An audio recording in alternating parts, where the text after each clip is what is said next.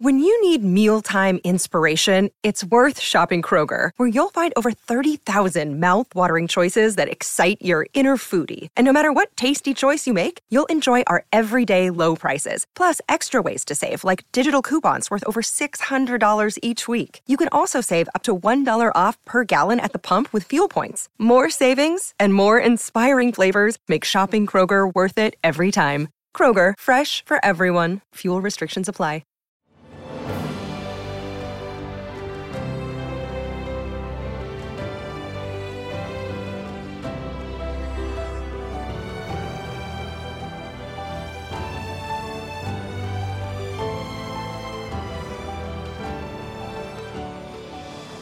Welcome to the newest episode of Beyond the Fame with Jason Fraley. I'm your host, Jason Fraley, picking the brains of the top filmmakers, musicians, and artists of our time. 20 years ago, Richard Linklater began filming his movie masterpiece, Boyhood, shooting scenes every year for 12 years for a literal coming-of-age story. I spoke to Linklater when the film was released in 2014, en route to 6 Oscar nominations as well as Golden Globe wins for Best Picture and Best Director. People throw around the phrase one of a kind a lot, but seriously, there's no other movie that I can even imagine that's like it. I mean, you have the Year Before trilogy, which is kind of a similar concept of the, incremental thing, but it's way, Yeah, it's a different thing. Exactly. So, but with that trilogy and this, you seem very fascinated with just the concept of time. What is it about the notion of time that really, gets you going, and the whole, this notion of creating a time capsule? I guess I think I spend most of my time not thinking about time, but kind of thinking of storytelling and what to try to capture in a story. And I think I keep coming back to the notion of like how life really feels, or how we process time, and our experiences and things. I didn't really have a great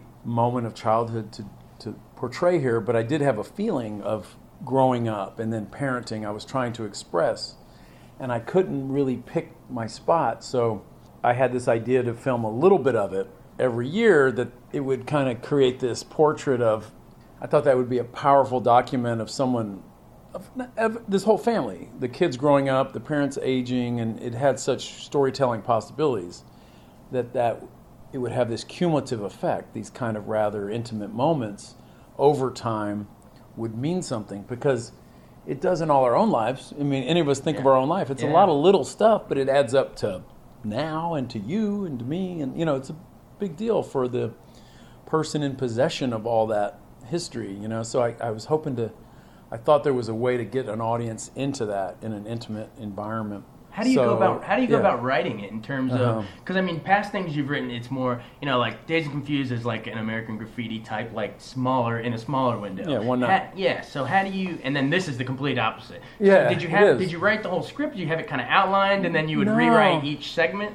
Big outline, big plan, big trajectory of all the characters. But to really maximize this methodology, it was important to spend that year, each year, thinking about it. That would be foolish to have that opportunity. Because most films, you just want to back off and think more. Right. When you're in production, it's a sprint. Yeah. And you kind of want it to I'd love to just have a day to look at my footage and feel my way through this element of the film. Right. And you don't get that. You're boom, boom, boom. Yeah. So this was that. Film 3 or 4 days and then think for a year and edit and this flowing thing. So I was able to think for that year and think about whatever grade Mason was in or what was going on in their lives. And I got to slowly, as they all aged a year, and grew up, I could kind of bend the film a little bit in their direction, whatever's going on with them, how things are going, what they're thinking about their characters. So it's this kind of ongoing collaboration with not only my cast, but like time, what's going on in the culture, everything. So it was sort of a year-to-year process. Did you think of any of the potential, with something so ambitious over so long a time, did you think of any potential downfalls? Like, so many things could have gone wrong in that period where, maybe the parents no longer want this one kid to be a part of it or whatever, How do you, or you just say, this is my vision and we go for it? I never allowed my mind to go too far in that direction, because I looked at it the other way. I mean, you can go, well, here's all the pitfalls. And, you acknowledge them and go, well, sure. But they're not any, ultimately, it's no different than life. For sure. Yeah. We could all get unlucky this afternoon. Hit by a bus tomorrow. Yeah, we could all get a phone call that would change our life pretty dramatically. Anything can happen, but it usually doesn't. the big things happen, rarely. So I proceeded with, well, all those unknowns, and you're collaborating with an unknown here, the future, a random unknown future that we all collaborate in life. But I looked at that as a positive, like, oh, that'll be fun. I like the idea of not totally knowing. Oh, wait, what knows what the culture will be doing? What knows what new music or how these kids will grow up? Right. How it was more of a positive approach to the unknown. Yeah, and your daughter is is the sister in the movie, right? So did it seem like a cool thing from the start where I'm gonna chronicle my daughter, but I can't make her the main character? But how did that factor in? It's almost like a weird home movies. I didn't conceive it with her in mind. Okay. Even though she had been in movies and been around movie sets her whole life, she had known Ethan her whole life. Typical. But I think she sort of cast herself. Once she knew there was an older sister part kind of in her age range, it just made my life a lot easier to cast her, because she wanted just assumed she would do it. Yeah. And which is a good sign, She wanted to do it, and it was I knew where she'd be every year. Right. There's one less volatile thing in the mix that could cause problems down the way. And what's it like working with her, where you have your own father-daughter thing, versus with the boy? It was fun. I mean, what's the secret to working with kids? Yeah, it was. Well, first, it was similar to both of them. I just treated them both just because she's my daughter. It was just fun for us. Yeah. It was just a fun thing we did a few days a year. Some kids go with their dad to Six Flags. We shot a movie a few days a year. Take your child to work day. Yeah, it wasn't that big a deal. She always liked it. I mean, there was a little moment somewhere along the way. She asked if her character could die, but I was like, no, that's a little dramatic for what we're trying to do here. But she was fun to work with the whole way. Now, when you say a little dramatic, one of the things I liked about Boyhood is you almost painstakingly resist the urge to have those dramatic things happen. Like, it's more of a, these little life moments that are intimate, but when you take a step back in their totality, it really adds up to something. For example, the scene where they're having the party in the basement and they're throwing the blade, the saw blade, like when the guy's about ready to karate chop the board, is he going to fly back into it? And you resist those urges. How does that go? That's a good example of how conditioned audiences are, because it never crossed my mind shooting that. That's funny. I didn't even notice the blade was behind his head. Right. The way the audiences do. I wasn't looking for that. That was never what the scene was going to be about, because I was at that camp out. We threw blades and no one lost a little finger, or no one caught one in the jugular. It just, you get through childhood. Most of the bad shit doesn't happen. Yeah. But you see how people expect it, or like, oh, don't drive and text, and then she shows him the thing while he's driving, like, okay, that's where the car, Well, the Sopranos are going to run off the road with it. Yeah. It's going to happen, because we go to movies and we see things to see the extraordinary, the things we don't see in our regular lives. So is your goal then to capture those ordinary? Yeah, like those little tree of life moments, what I mean? Yeah, the whole movie was this collection of little intimate moments. But again, it's not that they're not dramatic, because once you're in the kid's point of view, it is dramatic. Yeah. Being the new kid in school, that's like almost traumatic, but it's little. And the big, it's easy for parents to say, oh, you got a new classmate, go make some friends, I'll see you later, But for the kid, it's a big deal. You have to remember how big a deal some of this stuff is. So I didn't think it lacked for drama. It was just the scale of what's realistic to that age.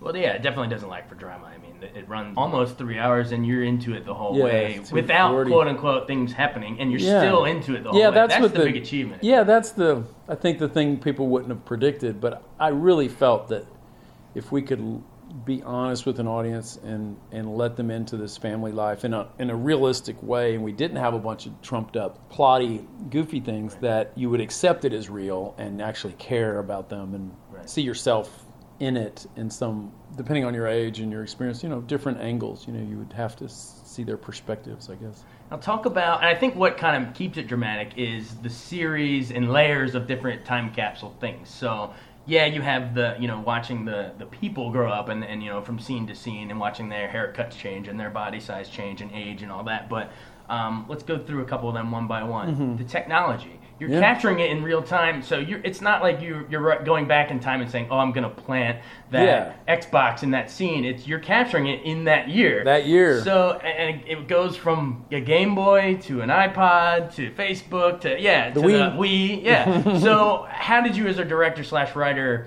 look for those moments and insert them year to year? Technology is pretty easy because, especially in this age, that's all that changes. It's amazing what doesn't change in the culture. But technology you can count on. But, still you have to have an eye for it. I didn't want to foreground it too much. I just knew. I remember the second year he's in the classroom. I said, that little iMac, the little triangle. I said, that's not long for this world. I kind of put that in profile knowing that would be like, that old computer. Yeah. But, it was just kind of fun. It was sort of the fun backdrop. But it was, I knew that would kind of demarcate a time and a place for any kid. Like the way it did Eller. I was like, well, what games are you playing? Right. Yeah, is that your favorite? You're watching Dragon Ball Z?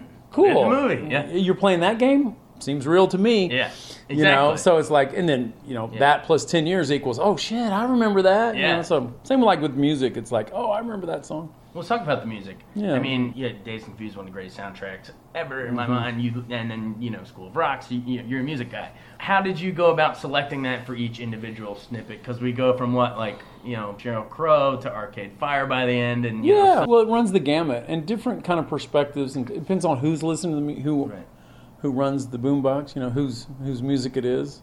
If Ethan, he's listening to Dylan and Wilco and stuff like that. Patricia at that moment was listening to Sheryl Crow, whatever's. And then I told Eller, because he was no help in this regard, because I don't, Dazed, you brought up that's like music I can write a narrative to every song of where I was and what, boom, I was there. Soundtrack. But I'm not there for this era. I'm an old man in comparison to, So it was fun because I researched and went through a lot of music and I picked songs I liked, and then I had some consultants, a little bit older than Eller, write narratives about like, I hated this song, but everyone listened to it, or my older sister, so I heard personal things like even the song at the end by Family of the Year, Hero, a guy around the editing room with the interns, he was like, I just broke up with my girlfriend, I was feeling really bad, and I heard that song, and it just made me feel like everything was going to be okay. I'm like, see, that's beautiful. That's beautiful to me. If one person experienced that, then that meant something to me. I didn't want there's no song that someone didn't have a reaction to.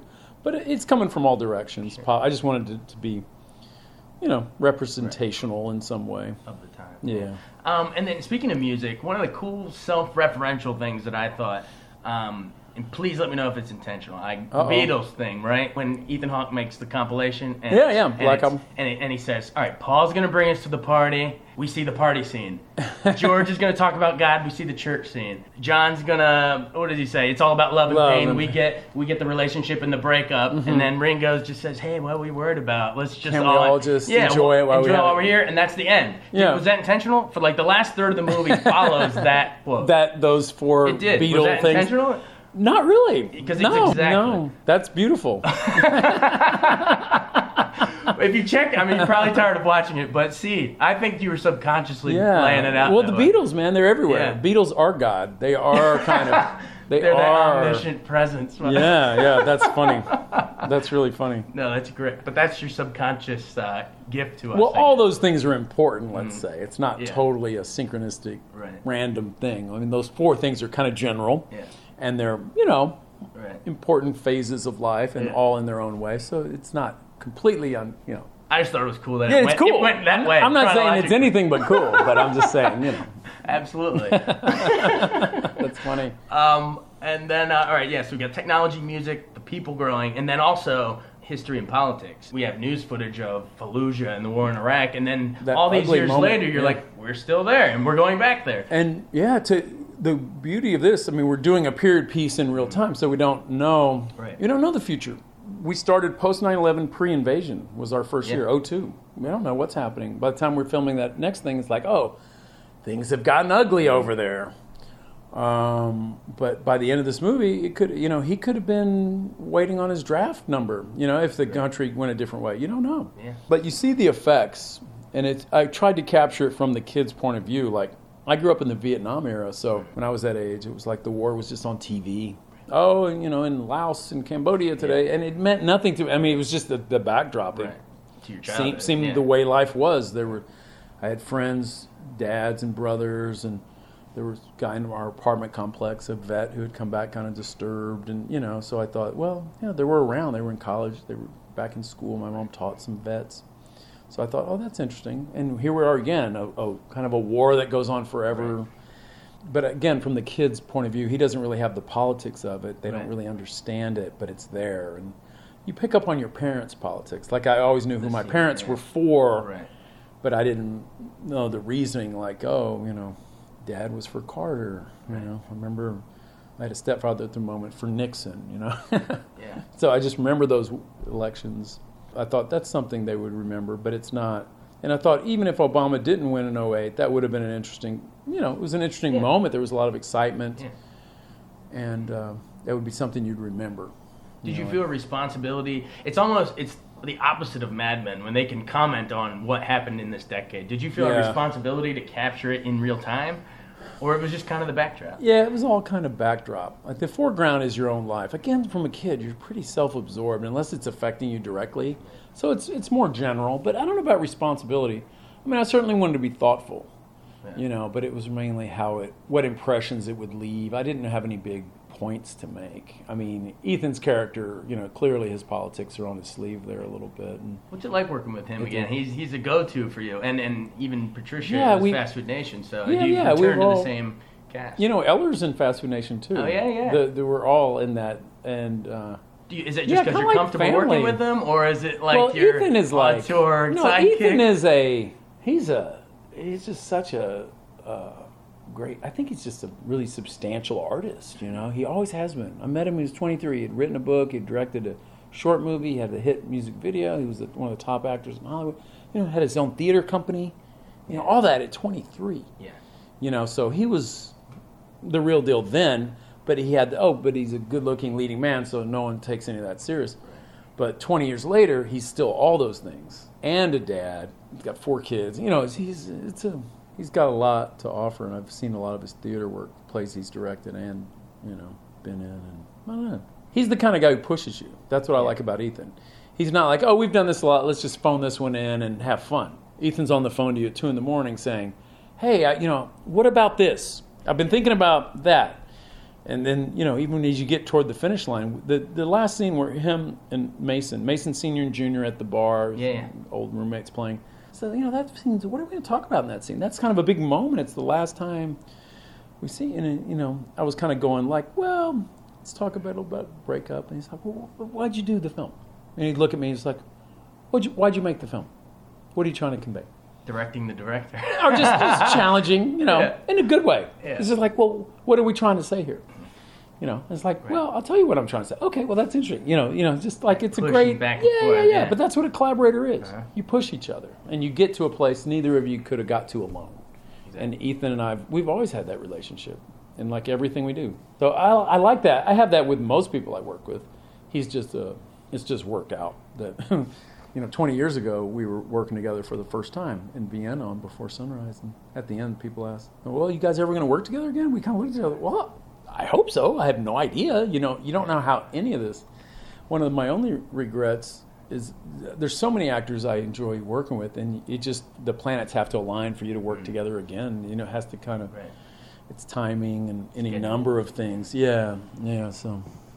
in terms of it seems like a lot of this, if not straight autobiographical, at least like you're drawing on what it was like to grow up in this coming of age thing. Mm-hmm. And I thought a really powerful scene that kind of said a lot was the darkroom scene. Yeah. Was that based on a specific mentor of yours? I had several, like a lot of people said, I remember that scene. I remember someone pulling me aside, but we all had that, where that older person who kind of pulls you aside, and they sort of kick you in the butt. They give you some compliments, and whether it was a coach or had a high school teacher who kind of did that, a couple coaches, and said, "Hey, listen, here's what you are, but here's where you have to get to." And it's kind of nice because the fact is, people are always throwing shit at you like that when you're a kid. It's just when do you want to listen? Right. You usually don't hear it. There's people in your face your whole life trying to manipulate you. and mold you into who knows what. You just wish they would shut up. The movie is just, everyone's in your face all the time.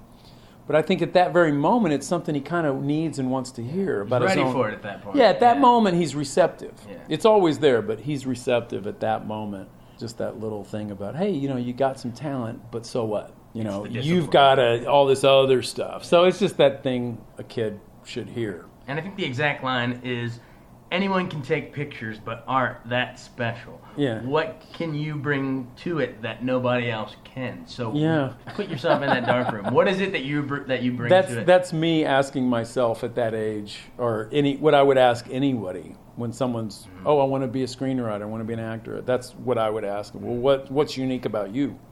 What do you have? And we all have that. It's like, well, it's your own life. It's the depth of your perception of your own experience is all you really have.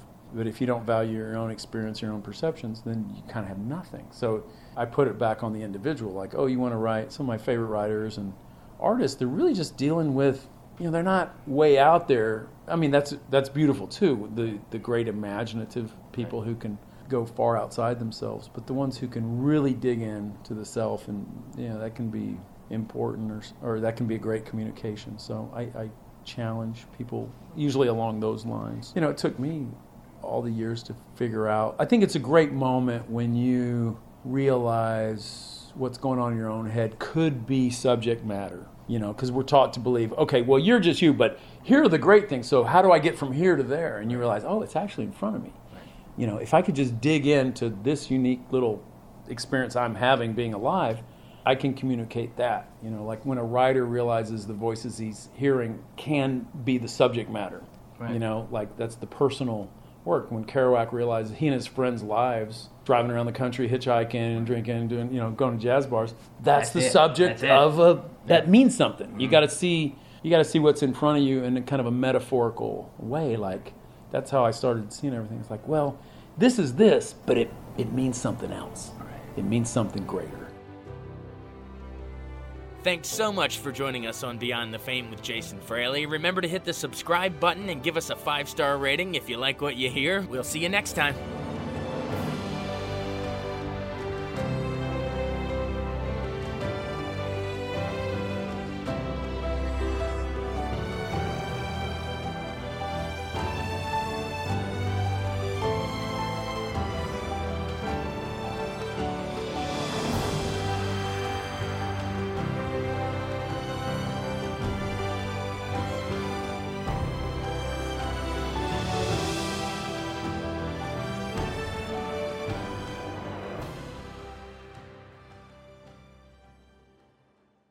I wanted to take a second to tell you about an app I really enjoy. Living in the DC area is great, and Podcast DC gathers all of the local shows that I like all in one local app. Health, sports, local news, politics, and so much more. Podcast DC is the new local app with hundreds of DC area podcasts to choose from. I can earn exciting rewards just for listening and share the podcasts I love instantly. Available in the App Store or in Google Play, listen local with Podcast DC.